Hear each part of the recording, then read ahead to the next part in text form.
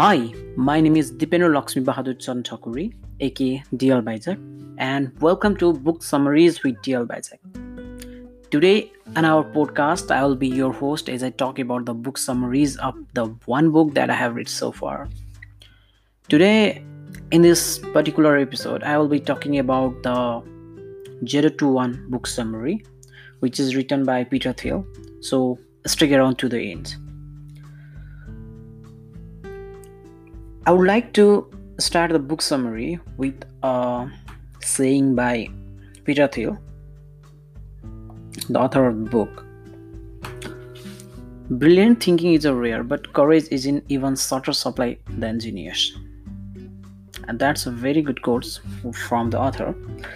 So, this book falls under the entrepreneurship category, and 021 is an inside look at Peter Thiel's philosophy and strategy for making your startup a success by looking at the lessons he learned from founding and selling PayPal, investing in Facebook, and becoming billionaire in the process. So, let's start about the summary.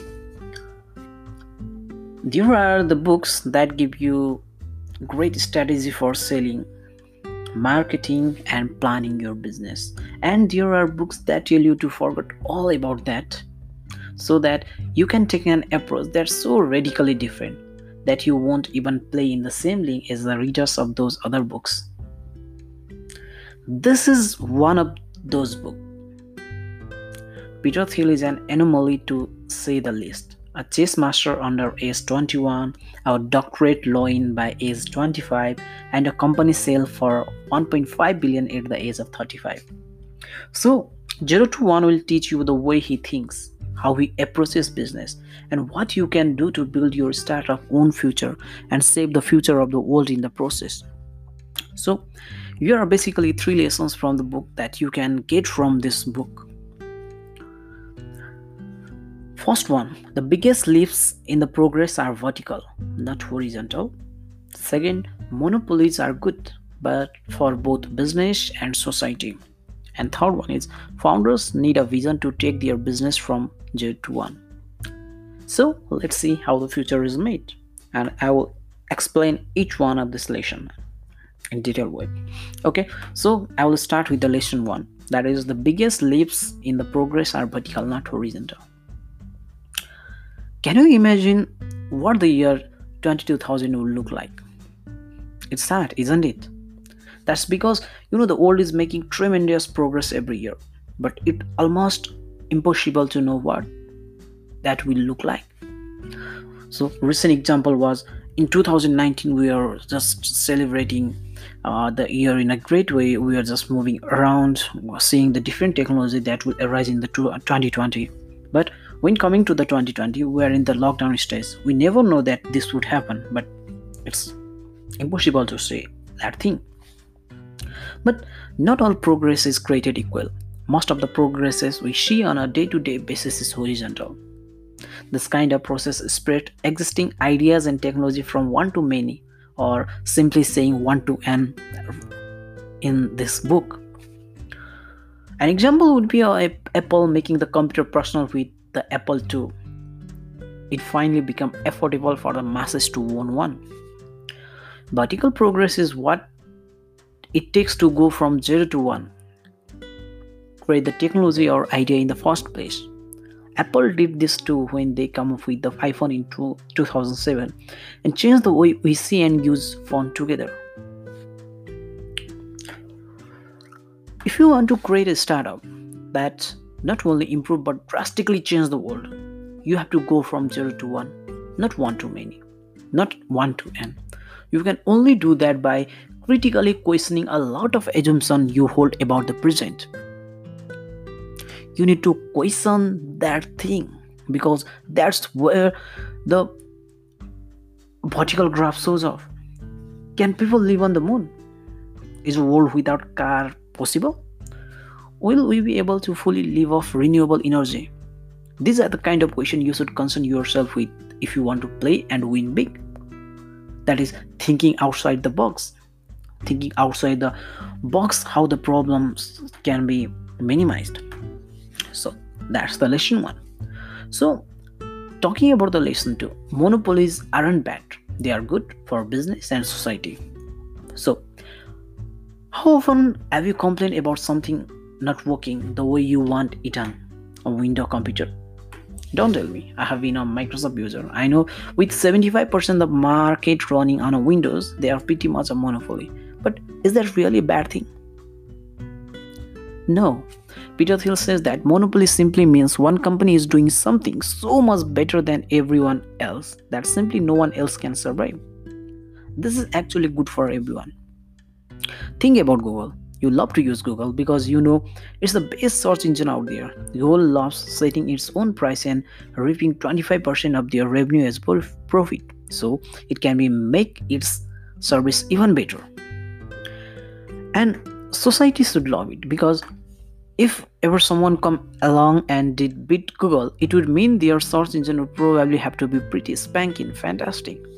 Monopolies are nothing to scoff at. They are actually what any business or startup should suit for.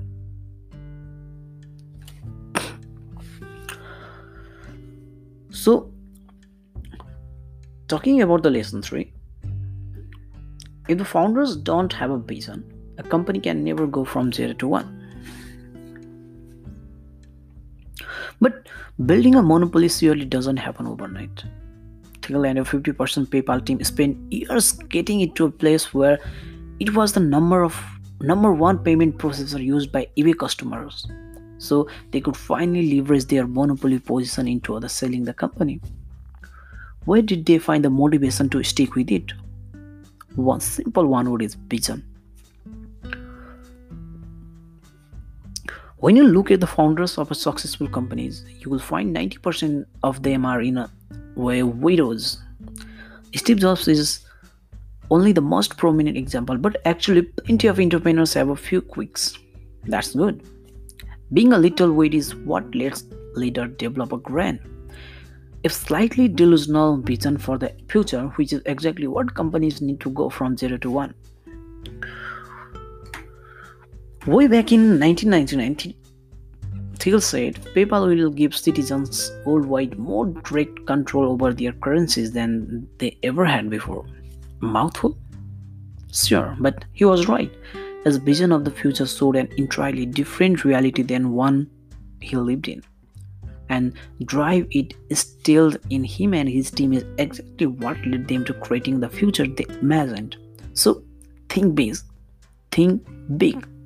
As they say, shoot for the moon. Even if you miss it, you will be among the stars.